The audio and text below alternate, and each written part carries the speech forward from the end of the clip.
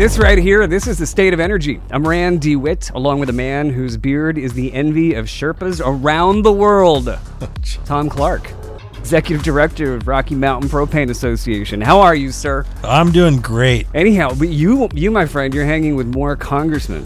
You and Mike Simpson of Idaho's 2nd District. We got some pictures of that up on Instagram at the State of Energy. Yeah, that was nice. We had a nice little meeting. Just talking propane, really, just talking clean energy. It was nice. He's up there, and we were in Jerome, Idaho, is where we were at with the Valleywide Co-op. But Mike's from the Idaho Falls area. Mm-hmm. It was interesting.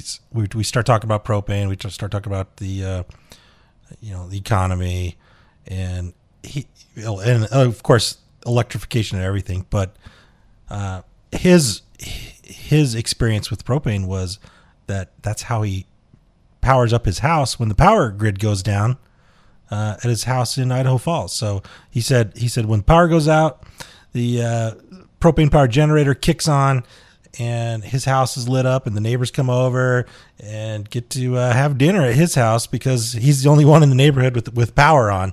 He was a super nice guy, down to earth. He knows a lot about clean energy, and so we'll see. I mean, I think their hands are all tied right now with the the way that the Congress is stacked right now. But yeah. Well, things seem maybe there'll be some changes coming. Kind of feel that there might be some changes, and you can find out how long Tom and I have been talking about this by going to thestateofenergy.com. You can check out past shows, find out what rebates you can get utilizing propane products, and also where to buy button in case you need to find propane. You type in your zip code and boom, every place around you that's got propane populates the screen. But right now, we need to get into this topic that's got Tom all fired up. He's fired up. Which one is that? The Inflation Reduction Prescription Lowering Climate Saving Act. Is that what we're calling it now? I don't know what it's called anymore. Well, now they're even talking about like how I'm seeing some stories in certain areas as of today. Ooh, inflation is cooling off. And then, it's like it's cooling off. Okay, if someone's punching you in the face increasingly harder, and it gets to a point where they're not hitting you harder every time, but they're still hitting you, you're still getting punched in the face. So inflation is still high. Hey, I heard the White House said that the inflation in July was 0. Can't go much higher. At the point, it's like, hey, enough's enough. Yeah, it's like inflation is, it's like, hey, the gas has come down every day. It's gotten a little cheaper. Well, I mean, we're still astronomical. If it comes down a penny or two a day, it's still almost twice as much as it was almost 2 years ago now. So we did talk about this when a couple weeks ago when that first came out on the news, this Inflation Reduction bill, and then it actually got passed by the House or the Senate. Sorry, excuse me, the Senate passed it a couple days ago. It's pretty bizarre though when you think about the name of the bill, the Inflation Reduction Act, and then how does this? Then you got like 8 billion pages you're supposed to sift through to figure out what the hell is going on. How does this work? Is like we're going to increase the tax by billions of dollars. Is this hire 80,000 new IRS agents? Yeah. Is this on purpose to try to make it so you cannot afford anything anymore in order so that you won't buy anything, so then prices won't go up because nobody's buying anything? What's the deal with this bill? Wow. That's quite a line that you just drew there. But unfortunately it's not out of the question these days that that's their end game. Well, what else is funny is they're trying to. They said they're going to hire 80 or almost 90,000 new employees for the IRS. Yeah, I think 87,000. What do you think? I mean, we're already short. Like, there's shortage of employees everywhere already. So we have that many openings for truck drivers across the country. There's over 80,000 truck driver openings. Apparently there's a bunch of teacher job openings as well. It's just like we're just going to add more employment to the shortages of employment. So this is going to take probably, I mean, I'm sure there'll be some people that'll jump ship at a job and go maybe work at the IRS. But we have job openings in the propane world. Yeah. And we have a website for that. Yeah, findapropanejob.com. So maybe we should start a new website. Instead of findapropanejob.com, it'll be called findairsjob.com. You know, you should see if type that in right now if you have your computer handy and see if that's a URL is available. Because if it is, we should buy it, or not, because then we get audited. Hey, you know what? It just says site can't be reached. So maybe we will link that. We'll forward that to our. Yeah, that's not a bad idea, link. Except for your IP address has probably been registered with the IRS at this point. But it's so true, because I mean, we've got supply chain issues, and what could we do with 20,000 new drivers? Yeah, think about what that would do. There's supply chain issues everywhere, and I think we're kind of seeing some of that lift up a little bit. But I think the next on the radar is going to be your food. Your food, you know, we talked a lot about energy. This is the state of energy, but food has a lot to do with energy as well. Food is energy. Yeah, so I mean, it's all relevant. We're going to create a bunch of new jobs for the IRS. We're already short. IRS is already short-handed, almost 50,000 employees. So it's not like they're going to go flooding the gates to get a job, which they already can't hire people. But I'm surprised they don't talk about that more, though. Yeah. Because a lot of the media talks about, there's going to be 80,000 more IRS agents. Well, they're actually, tens of thousands of agents down. Yeah, it's not. Anyway, the rest of the story of this bill, though, is apparently this is going to get passed by the House here any day. Mm-hmm. I'm sure it'll get voted on with probably before some people even hear this show. But there is some other things in this bill which drives me nuts that they can just fluff these bills up with thousands of different items. Why can't they just do one at a time? Yeah, well, I know. It's like we'd be here all the time. Well, that's your job. I mean, why not make it easier for every American to understand, okay, this is what my representative is doing for this particular bill. All right, next. What's next? And go through them instead of, like you said, but this is what they do. They jam it all together so they can tuck things in. Yeah, so I kind of looked through it a little bit to see if there's anything, because there's a lot of stuff about electric vehicles. You hear this in the news about electric vehicles and the $7,500 tax credit. So I kind of read through it as much as I could, the second version. And after you get past the prescription drug part, the 200 some odd pages of that, then you run into the section that talks about energy and energy security, which is kind of funny that they label it energy security. But they listen to the state of energy. They must. You coined that. That is yours.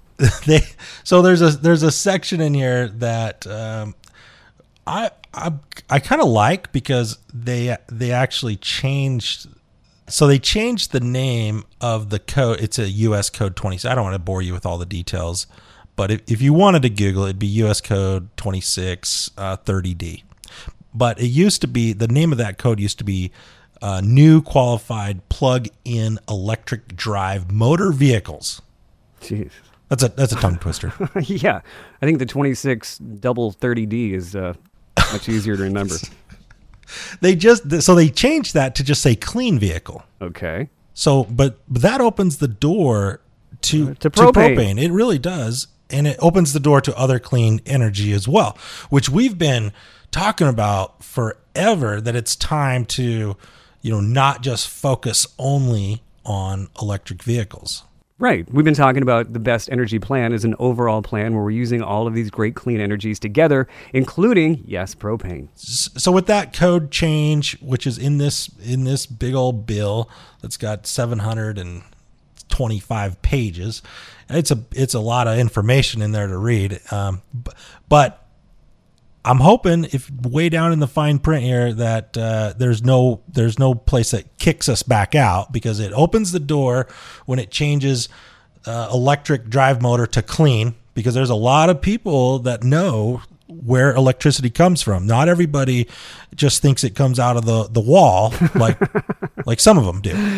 It's true. It's very true. A lot of people. The conversations I have where people are shocked that coal is used to make electricity. It's unbelievable. So we brought that one study to life the other day when we were talking on the show about the government study that was done at Zion's National Park that showed that propane was 40% cleaner than the electricity that they're trying to get into those buses down there for the electric bus. Yeah, so we already know that propane's cleaner. So it's nice to see that they changed this wording to clean. And then and that's going to allow some tax credits that we were never eligible for because we weren't a plug-in electric drive motor vehicle. So if you do want to invest into a clean fuel vehicle and propane, hopefully if this all goes through, this will be the one good thing that might come out of it for you that could help you, help pay for some of the up cost of having a vehicle run on propane. It's not a whole lot of money. It's only $7,500. And you already got to be pretty wealthy to buy an electric vehicle, or maybe you have a business and you're going to buy a fleet of propane powered vehicles. This isn't going to be for everybody. This isn't going to be for you and me. We're not going to run our little grocery getter on propane. But if you did have a fleet of vehicles, right, like, I don't know, what's the latest and greatest big fleet that just switched? Well, the United States Postal Service, actually, they've got a contractor. Hypro Inc. is a nationwide mail logistics contractor with a 40-year history servicing the U.S. Postal Service. They added 5 propane-fueled Class 6 box trucks to its vehicle fleet. Yeah, so let's just digest that for a second. You always hear that the government's not always that efficient. And maybe they don't make all those great decisions. And you can leave it up to the private industry to actually make smart decisions. And we've talked about the Postal Service buying or updating their old fleet. I mean, they're buying a bunch of vehicles. We've talked about this before in the past. They're buying 100,000 plus vehicles, and they're going to do some of them that are going to be gas powered. Some of them are going to be electric. But the contractors, the private industry that work for the post office, they're buying propane. Why is that? Why would the contractor buy propane, but the government wants to buy electric? Because the private contractor is actually going to be held accountable if all of a sudden this whole thing goes up in flames. Yeah, it's a different. The politicians, they're not held accountable. They did their research. They know they can get X amount of miles. They know how much the cost is going to be for the infrastructure, which is way cheaper than electric infrastructure. They know where they can get the vehicles. It all comes down to the bottom line. It all comes down to the money. Yeah, follow the money. Follow the money, right? We talk about that all the time. These guys are going to save a ton of money running these big trucks on propane. And now, apparently, they might even get a tax credit if it comes through. Unlike some of the other electric vehicles, because there's news out there that some of these vehicles won't even qualify for the tax credit, because in this bill, it talks about where you have to get your dirty batteries from. Yeah, because it's actually a story out of the AP talking about how most electric vehicles won't qualify for a federal tax credit. Like you've been saying, a tax credit of up to $7,500 could be used to, quote-unquote, defray the cost of an electric vehicle under the Inflation Reduction Act. But the auto industry is warning that the vast majority of EV purchases won't qualify for a tax credit that large. That's mainly because the bill's requirement that to qualify for the credit, an electric vehicle must contain a battery built in North America with minerals mined or recycled on the continent. And those rules become more stringent over time to the point where in a few years it's possible that no EVs would qualify for the tax credit. So I think there's a stipulation in there that says they can have half of that credit if it doesn't come from the U.S. So most of these guys are going to get that 37, however that works out, 3750 tax credit. Right. Good math. But yeah, the most of this, all these batteries, it's China. Yeah. It's the Republic of Congo.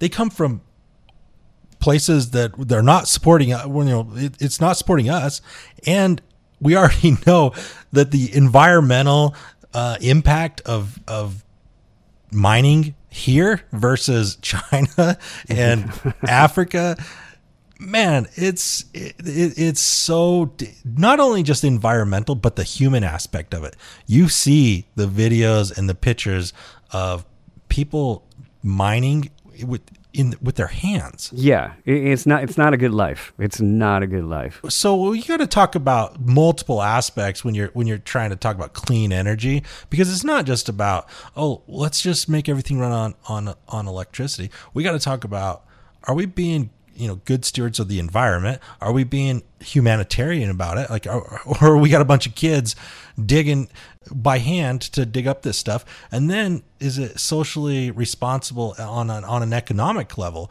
Like, who are the people benefiting from this?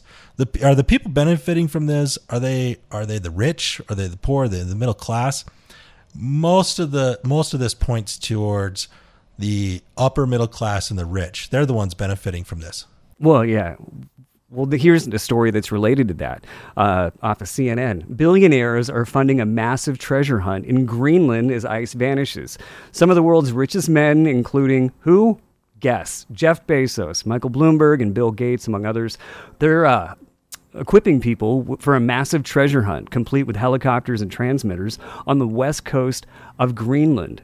Now, so with the climate crisis happening and Greenland melting down a bit, at an unprecedented rate, they're able to find possible critical minerals that are going to be very important to powering the green energy, quote unquote, transition, not transmission. This is nickel and cobalt, right? I mean, that's what they're looking for. They're taking the climate change of Greenland shrinking, and they're turning it into a money making endeavor. What is that the wildest twist you've ever heard of? Yeah.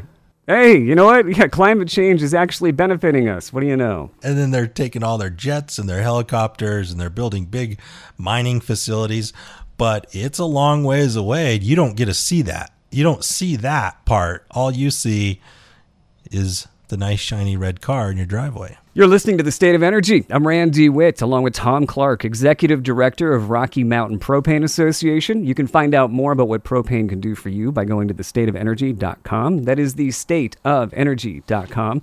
And, there's some issues going on in Virginia.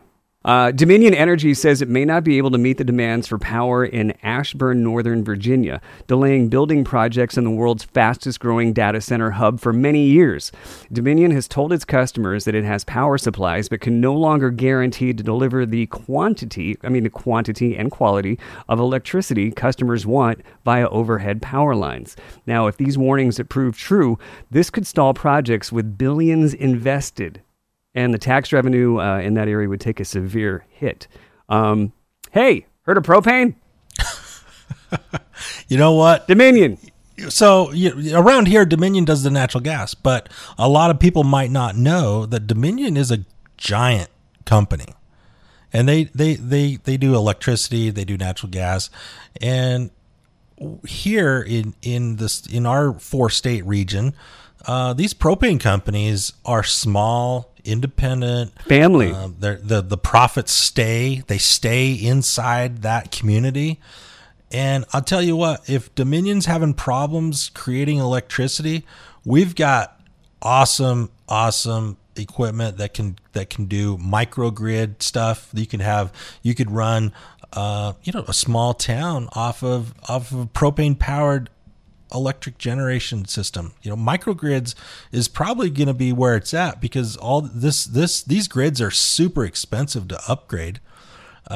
Texas is struggling, Virginia obviously is struggling, and everybody's just on the brink of breaking down with these high heats. We see the AC units are just on all the time. Mm-hmm. It's super hot this summer, and the grid is so fragile.